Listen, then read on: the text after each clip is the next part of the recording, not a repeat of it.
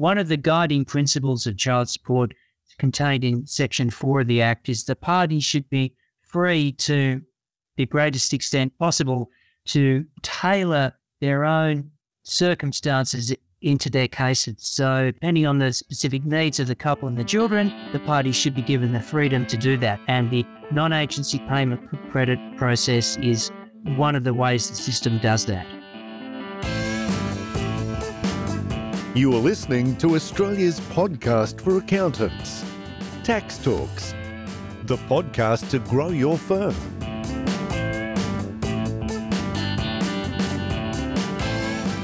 Welcome to episode 390 of Tax Talks. This is Heide Robson, and thank you to DocuSign for sponsoring this episode. So in the past 4 episodes, we have spoken about child maintenance trust. Today and next week, let's do 2 more episodes about child support, but not about CMTs, but variations of normal, periodic, direct child support payments. Just normal mum pays to dad or dad pays to mum. Today, let's talk about non-agency payments, and then next week about lump sum payments of child support. So non-agency payments is when one parent, instead of paying child support to the other parent, pays an expense directly, for example, school fees. And then lump sum payments is when rather than paying it every month, you just pay once and be done. So those 2 things, non-agency payments today and then lump sum payments next week. So let's talk about what they are, how you get them, and how they affect family tax benefit A and B. The tax side of all this is relatively straightforward. They all fall under Section 5150, ITAA 97, so are tax exempt on the mother's side and no tax deduction on the father's side, assuming that the mother is the payee and the father is the payer, of course. So today, let's talk with Simon Bacon of Manby & Scott in Melbourne about non-agency payments. Here is Simon Bacon. Normally, of course, child support is levied by the Child Support Agency in accordance with the statutory formula that requires the payer parent of child support, who's normally, but not always, but normally dad, to pay the payee, who's normally mum, a given amount of dollars each year.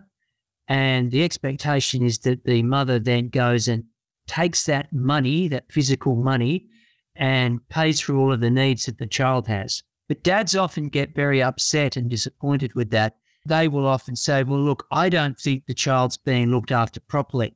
Sometimes they criticise mum for spending all the money on herself, so on and so forth. Or sometimes dads say, look, I accept that mum's spending the money on the child, but I want to use this money to be more involved with the child's life. I want, for instance, the school to send me the bill for little Johnny's excursion to the zoo so that I pay the bill for the excursion so I can be a part of it. I know that he's going on his excursion to the zoo, and I know when he's going, and, the school keeps me in the loop. Sometimes fathers say that it's important for the child also to see that the father's in the loop. Sometimes fathers believe that mothers get in children's ears when they're separated and say such things as your father doesn't care, your father's not interested in you. But the fathers say, well, look, if little Johnny sees me paying this and little Johnny has to bring the receipt for the excursion or the dentist's bill to me and I pay it, he or she is going to see me involved in the child's life, and that's a good thing. And it probably is a good thing. So the mechanism that the law has to allow that to happen is called a substitution order. And it's the notion that a court can give a payer of child support permission not to pay money directly to the mother, but to pay part of the money that's to be paid in child support to third-party providers of child support. And the law on this, for anybody who's interested in looking it up, can be found at sections 121 through to sections 129 of the Child Support Assessment Act, which is a Commonwealth Act from 1989. And the most common things that get paid with substitution orders are school fees. That's a very big one. Medical costs, often dental costs, orthodontic costs, one type of cost that seems to come up a lot. And often if the child has some special hobby that he or she likes to do, music or sport, whatever, dad can pay those fees. He's involved in the process. The child can see that father is paying the fees and everybody's happy. Now, although this term substitution order is a term that has only come into the law relatively recently, in 1989 it came in when this act was passed, this notion has historically been part of the law.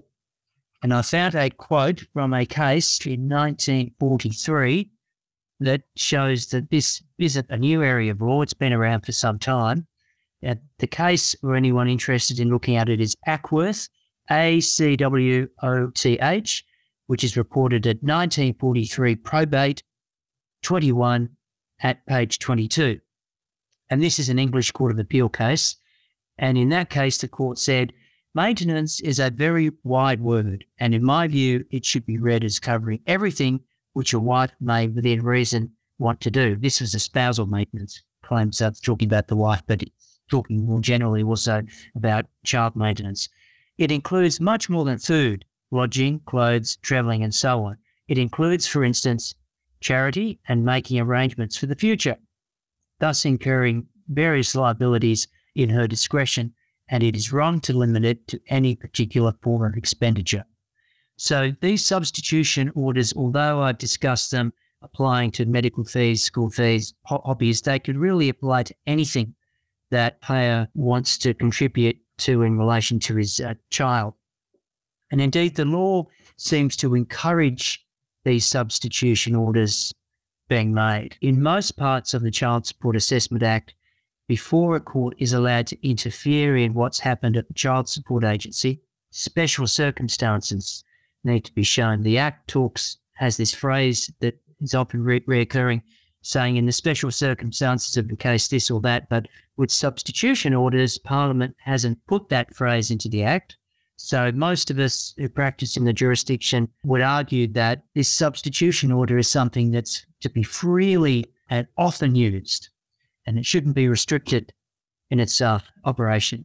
And indeed, before a court can make one of these substitution orders, there are only really two simple jurisdictional prerequisites that have to exist. Firstly, there needs to be an administrative assessment in place, which is the process that the Child Support Agency goes through in determining how much child support dad is to pay to mum, or of course, sometimes it can be mum paying it to dad. Secondly, apart from the administrative assessment, the only other requirement is that one party has to come to the court and ask for it. So really it's open and it's out there for many people to use, and I'd encourage people to use it because it has a lot of positive aspects. And in particular, of course, the child is seeing the payer of child support making a contribution. It's very important. Originally, I thought that substitution orders and a lump sum payment of child support is the same thing. But I now actually start to think it isn't the same, because substitution order basically just takes the regular periodic childcare assessment and takes part of that and says, okay, you pay less of this, and for that you pay school fees, you pay medical fees, you pay dental, you pay for the hobbies, correct? So substitution order is not really moving to a one-off lump sum that will wipe out any further obligations. A substitution order is really just taking this periodic payment and saying, we pay a little bit less, and then for that we will be responsible for school fees and these expenses, correct? Well, there are two parts to a substitution order. Both of these parts are found within sections 121 through to section 129 of the Act. A substitution order is non-periodic child support, so it covers lump sums as well. You've got these two aspects. You can pay your non-periodic child support by way of a substitution order, by paying the school, or in some instances, courts or parties themselves say, well, this man should pay out his future child support by way of a lump sum payment. Now, courts will typically do that when a case is before the court and the man involved has got an appalling payment history, and the court says, well, look, we're here and there's a court case on. We're going to deal with the fact this man is a recalcitrant, and we're going to order that he pay all of or a significant portion of his future child support as a lump sum payment. But sometimes parties themselves can approach the court and say, look, the payer wants to pay out his future obligations so he can make a lump sum payment over. He can get on with the rest of his financial life without being tethered to the payee. And payees of child support love lump sum payments, of course, because they get a capitalised payment that they can then use to go and pay off the mortgage or do whatever else they want. Lump sum payments are very favoured by payees. Payers don't often like them because it means they've got to find a large sum of money. Often the money's borrowed and interest has to be paid on it. But nonetheless, lump sum payments are part of the substitution order jurisdiction. And that particular part of the law can be found in Section 124 of the Child Support Assessment Act. So it's not really black or white. It's not either a periodic child support or a lump sum. You can have any variation in between where you might have some periodic and some non-periodic payments that either happen several times during the year, or you might go to the very extreme where you just have one payment and then everything is done. So there's basically lots of shades of grey. Yes, there are.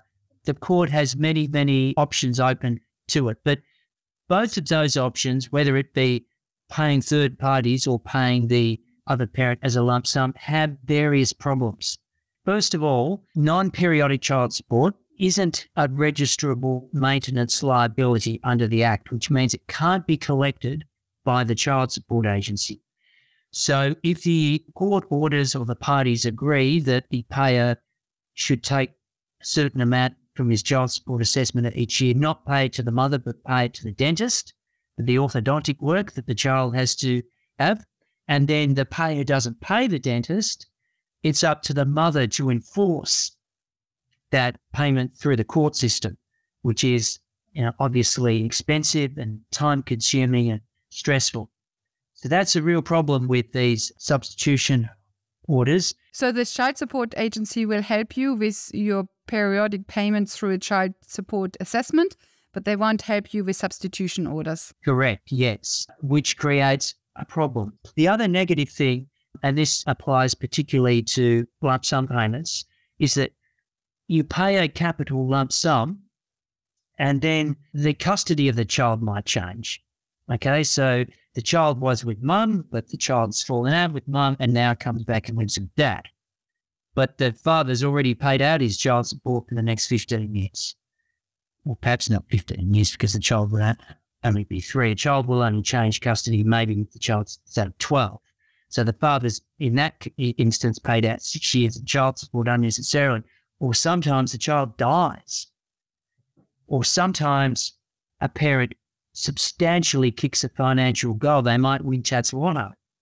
Say the mother who's had the custody of the child and continues the custody of the child wins a large sum of money on the national lottery and dad's already paid out at the lower figure. What happens there? I mean, in theory, parties could go back to court and undo the lump sum order and order, or had the court order that it be returned. That would be under Section 129 of the Act. In reality, that's very, very hard to do. So there are advantages, but there are also significant disadvantages with this jurisdiction. Now, having discussed that in general, it's important to realise that there is another way of achieving a similar goal. Rather than going to court, the parties can apply to the child support agency for what are called non-agency payment credits. So if the parties agree that the father is allowed to pay some of his assessed child support to the dentist, the child's orthodontic work, the agency can actually credit the father's account after the father has paid the dentist. In that example, that's called a non-agency payment credit, NAP. And what would happen is that the father pays the dentist and then he presents the receipt to the agency, and the agency rings the mother and says, do you agree that this could be credited to the payer's account? And the mother would say yes, and it gets credited. That works well when the parties are civil and sensible toward each other, but the parties have to agree. And if they don't agree, that non-agency payment process can be a little bit troublesome. There is another process as well called prescribed non-agency payments, prescribed non-agency payments. And there's a list of the type of payments that a payer can make in the child support regulations that the child support agency can credit to the father's account without the mother being in agreement. They're called prescribed non-agency payments. Up to about 30% of the father's child support can be credited in that way. But the preferred way is that the parties reach an agreement before anybody pays anything and go to the court and ask the court to make a substitution order by consent. Then there's a court order. It's clearly set out what can and can't be paid, and the father can just pay the amount and it's automatically deducted from his child support obligation. But these non-agency credits, they would happen kind of through the childhood of the child, correct? Because you can't foresee all the non-agency credits. For example, the child might be 3 years old and nobody knows yet whether they need orthodontic treatment or not. Hence, that would happen later, correct? Correct, yes. Non-agency payments have at their heart the notion that a payer pays an amount of money and then it gets deducted from his child support assessment. So it's not actually paid until the expense is incurred, which is, of course, at the point where the child needs the expenditure to be carried out, whereas a substitution order is essentially looking forward and saying, well, we think this might happen, and if it does happen, if little Johnny does need orthodontic work, then it can be paid. This area of law is, because you're looking into the future, it is full of circumspection and there are no certainties. It's like what I was saying before about lump sums get paid and then things change. So there are all sorts of uncertainties. There are some benefits to substitution orders, but there are also uncertainty. These non-agency credits, you don't need a court for that, correct? It's basically dad pays for the orthodontist and then he hands in the invoice to the child support agency, and then I assume the mother has to say, yes, okay, give the father the credit, and then the credit happens, correct? Yes. Now, that is called non-agency payment. The law on it can be found in the Child Support Registration and Collection Act, about Section 71. Again, though, there are some payments that payer can make where the mother's consent is not needed. They're called prescribed non-agency payments, and there's a list of them in the child support regulations. They cover such things as urgent medical care. Surprisingly, for some reason, they even cover the provision of a car to the payee of child support for some reason. But as you can see, these things are fraught with ambiguity. What does it mean to provide a car to a payee of child support? And if the father pays money out in the provision of a car, will the child support agency interpret what he's paying money for in the same way that the parties themselves interpret it? You can imagine the father, for instance, paying for the car to be washed, and the mother saying, well, I don't believe that should be credited to my child support account, and the father saying, well, according to the registration regulations, payments in relation to cars can be, and I want it credited. There's lots of ambiguity in this stuff. Can I just quickly clarify? So we have non-agency payments, and that is where the father hands in a bill after payment, and then hopefully the mother agrees, and then his child support for that coming months is reduced, I assume. So that's one thing, non-agency payment. And then we also have prescribed non-agency credit. And I don't think you need a court order for that either. You might have a court order, but if you are within the list of identified items, then you can just require a credit for these items, correct? Correct. That is also called non-agency payment.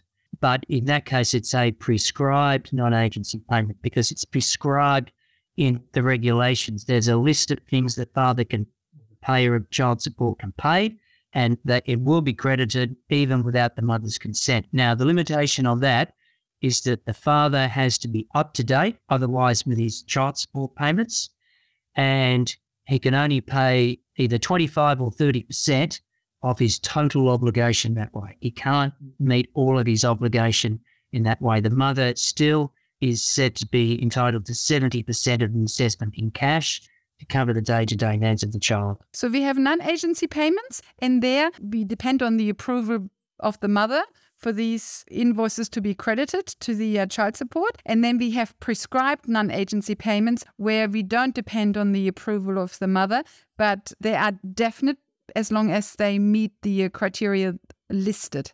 Yes. Prescribed. Okay. Yes. Good. And for both, you can't go over 30 or 40% of child support. I think it's either 25 or 30%. Now, there's another criterion as well, and that is that if a man sees his child for more than 14% of the time, he already gets a discount on his child support. In fact, he gets a 24% discount on his child support if he has the child 14% of the time, which is 1 day per week. Now, if a man is given that discount, then he can't make non-agency pay. He can't get non-agency payment credits, okay, because the theory is that, well, he's already given a discount because he's providing for the child when the child stays with him. So it's unfair on mum to have the cash in mum's hand reduced any further because of that. That means these non-agency payments are basically only relevant for non-contact dads. Yes.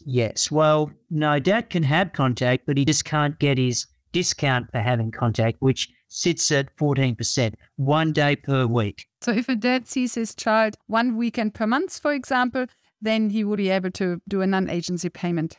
Correct, because that is less than 14% of the time. Coming to this example you used, which I didn't get, the car. Okay. What was it about the car? Was it a car to the payee or to the payer? Okay, as I was articulating that in my mind, I thought this isn't coming across particularly clearly, but it was an example of a prescribed non-agency payment. And the regulations say if dad meets the running costs of the mother's car, then those running costs can be claimed as a non-agency payment credit. The point I was just trying to make is that simply it's very vague. I mean, what's the running cost of the car? Clearly petrol would be, registration would be, insurance would be, but then there are all these other kind of things. If dad gets mum's car washed or gets it detailed, or that there are ambiguities with this stuff, and that the lines are not clear cut about what is actually involved in paying the running costs of the payee's car. So I get the impression this non-agency payment is a Pandora box of possible conflicts. It's a Pandora's box, and more importantly, dad has to pay it first and then cross his fingers that mum will agree, or he can slip in as a prescribed non-agency payment credit, which is why most men who want to go down this track of paying substituted child support prefer to get a court order that specifies upfront what they have to do. And if they meet the criteria that the court sets, then the agency has to give them the credit. So with non-agency payments, because they are retrospective, you basically never know whether you get a credit or not until you hand in the invoice and you actually have the credit on the statement. Whereas with a substitution order, which goes through the court will be a lot more precise in stating what is covered and what is not covered. Yes, it's an order that's tailor-made for these parties' own circumstances. Whereas anything in the Act, any of these prescribed non-agency payments listed in the Act, they're very vague. They're not bespokely tailored to that particular couple. So how often do you see non-agency payments, and how often do you see substitution orders? Well, non-agency payments are not something I personally see a great deal of because they're handled by the child support agency. Parties simply deal with the child support agency themselves. They don't see a lawyer about it. And as regards substitution orders, it's not an area that's very well known amongst family law practitioners. It's not something you see very often at all. Lump sums are perhaps the more common way in which they manifest. Nearly every payee of child support wants a lump sum payment because it's a capital sum in his or her hands that they can use. Payers don't tend to like them because they have to find the money from somewhere. Some payers like them because they anticipate changes happening in their lives that the payee can't foresee. For instance, dad might be anticipating going into business. He's on a relatively low wage now, but he anticipates going into business where his income is going to skyrocket. He would want to lock in and buy out his future child support obligation now, even if it means finding a capital sum to pay a month, because he knows in 2 years' time his income's going to skyrocket, and the fact he's paid a lump sum will protect him from having to come back and revisit this child support issue. You could also do that with an agreement that is not linked to income. You could also enter into a binding child support agreement whereby the parties agree that the child support be capped at a certain amount. Problem with those child support agreements, though, is they're not court orders and they're more easy for the payee to get out of than a court order. Now, before we go through a little anecdote about Elon Musk and discuss what Elon Musk did with his child support payments, here's a quick word from our sponsor, DocuSign. Oh, it's coming. That time of year where stress levels go up by 15 to 20%. Yep, tax time. And when stress is up, mistakes happen. But I'm not here to talk about my screw-ups, because this year I've gone digital with DocuSign. Now there's no snail mail paperwork, invoices are getting done faster, so when it comes to tax time, I can just be an accountant and not some paper chaser. Sign up for your free trial at docusign.com.au. Next time, DocuSign. Just a little anecdote on the side. That is actually what Elon Musk did. He separated from his wife at a time when SpaceX was doing very badly. I think he was close to insolvency. And so that's the time when he separated from the mother of his 5 children. And hence the mother received a very, very low child support agreement. I think it was something like $50,000 a year or so, which is relative. I mean, I shouldn't say that it's low because I think the average child support in Australia is 3,000 or 4,000 per year. So of course it's still a lot. But in comparison to Elon Musk's current wealth, it is very, very low. And so that's exactly what happened to Elon Musk. If that had happened in Australia, nothing in family law is written in stone.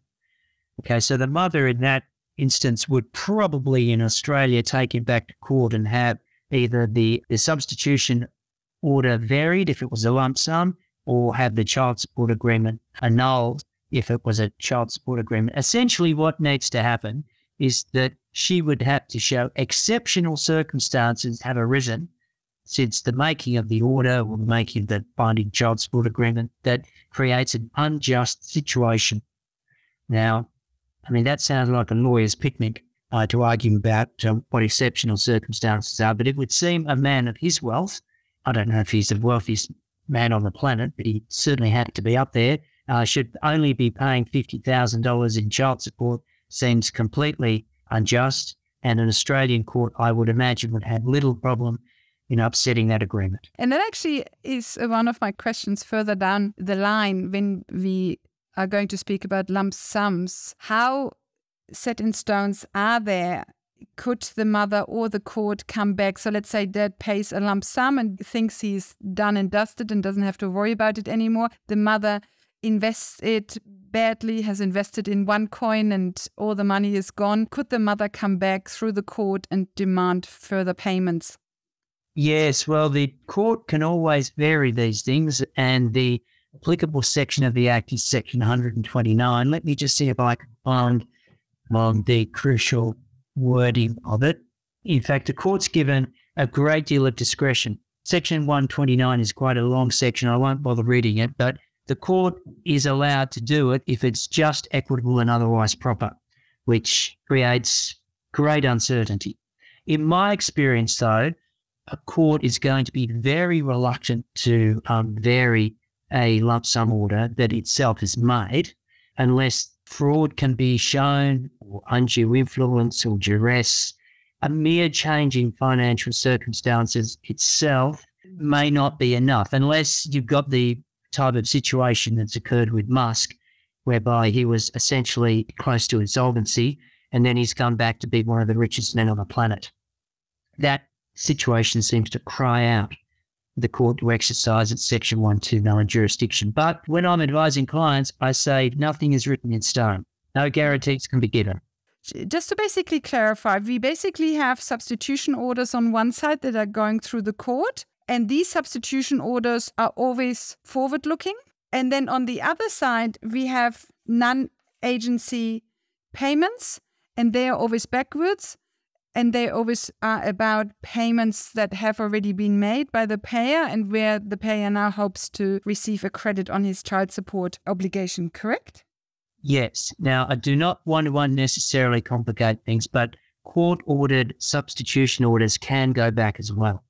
Okay, you can say that you have paid money and the court can retrospectively give you a credit. But when you're dealing with the child support agency, their non-agency payment process is only forward-looking. You have to pay the debt, pay the invoice, and then send it into the agency, cross your fingers, and hope that the child support agency gives you the credit.